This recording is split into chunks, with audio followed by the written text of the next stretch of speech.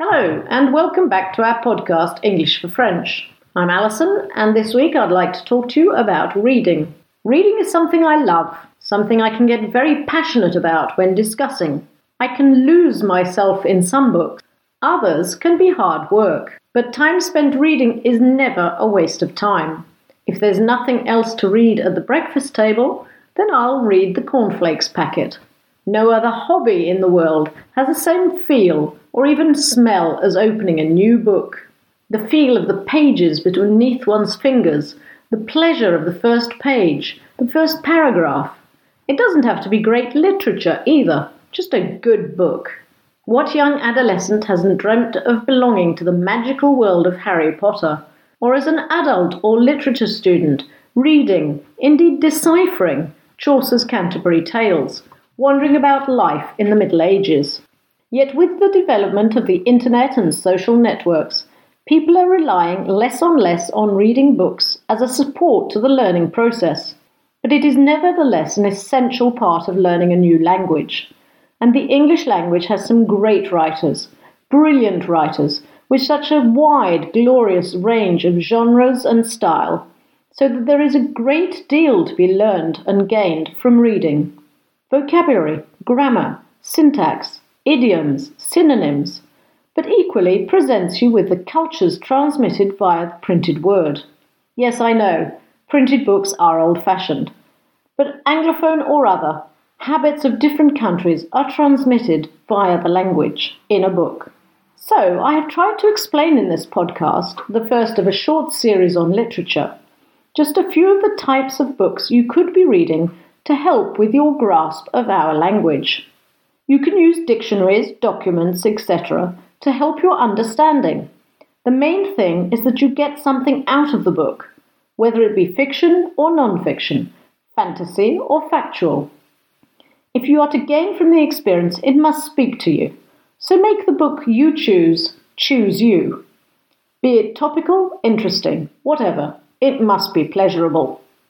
So so many that I've had to cut them down to just a few. Genre identifies to which category or type of book or piece of writing the book belongs. Thrillers, comedies, romantic, fiction, biographies, etc., etc.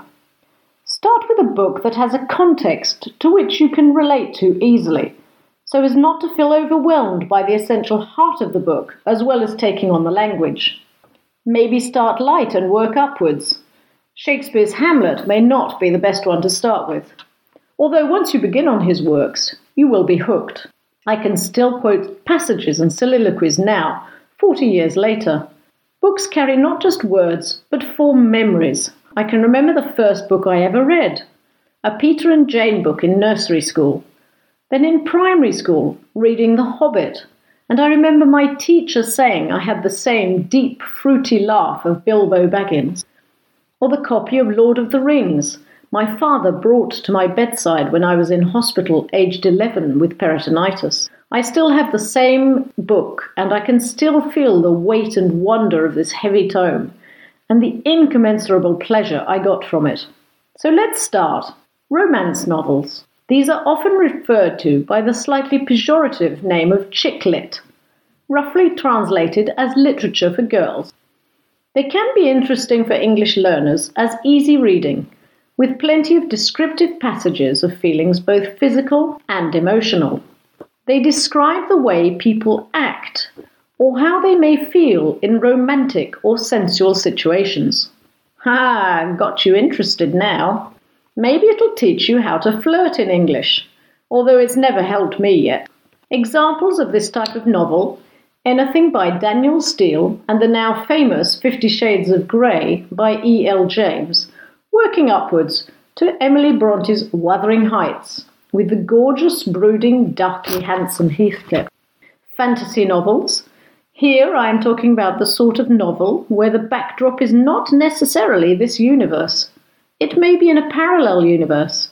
The sort of book where you can lose yourself in that world, the time of a page, paragraph, or chapter. This sort of book can be one that you can easily get lost in. The narrative is often very colourful, extraordinary, and very imaginative.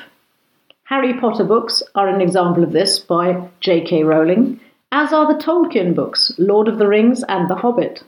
Magical lands that take you away from the mundane character of everyday life.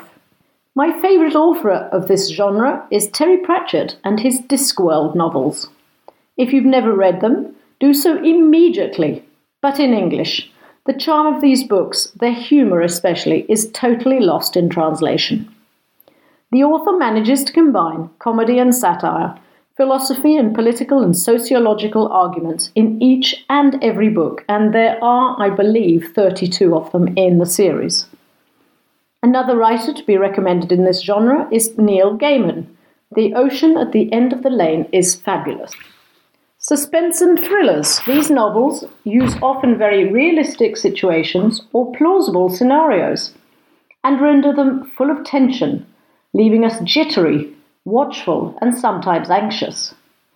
These novels often use commonplace, run-of-the-mill type dialogues, which lull one into a false sense of security, only to be taken aback by the twists and turns in the plot.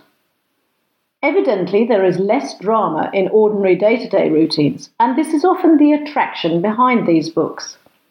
Many writers, like Stephen King, can use psychological apprehension to heighten the sensation of unease, or he may use gore, depending on the subject.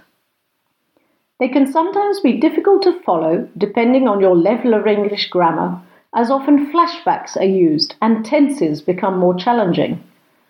A few popular authors who have often had their novels made into films are Judy Picoult or Paula Hawkins. Her Girl on the Train was a huge hit, staying many weeks on the bestseller list. Mystery whodunit. These are often a very good genre to start reading in English as a foreign language. They often work at a slower speed with plenty of clues and character building, all the while using a plot to bind the whole thing together. They're generally fun to read, little or no gore, and they help the reader recognise hints of suspicious or uncommon behaviour, which can run into their everyday life situations, on a less mysterious level, of course. Fine examples of this genre are Agatha Christie and a Canadian author, Louise Penny, who is particularly easy but pleasant reading. Sci-fi, or science fiction, uses a very specific type of language and vocabulary, often scientific terms, real science technology, and astronomical names, dates, and information about events yet to happen may make this harder work, unless science is your cup of tea. Isaac Asimov is the obvious choice of author, but equally A.J. Riddle would be a good one to start with. Non-fiction, autobiographical, and biographical novels. This particular genre is very much a question of taste. I love the autobiography by Nigel Slater called Toast. But if you have no interest in cooking or chefs, this may not be for you. Politicians' autobiographies are always popular. Barack Obama's autobiography sold many copies. One non-fiction to look out for, which I found fascinating but slightly bizarre, is called Stiff by Mary Roach. But I think I'll let you look that one up for yourselves. Last but not least, and with ever-increasing popularity, are the self-help books. They can be found on every possible subject: making money, losing money, becoming famous or popular, more confident, less arrogant. The list is endless, and only you can know which, if any, are up your street. So that wraps it up for me today. I'll be back with more on this topic, as literature and books in general is such a vast topic. So I'll see you next time, and goodbye from all of us here at English for French. Cheers now.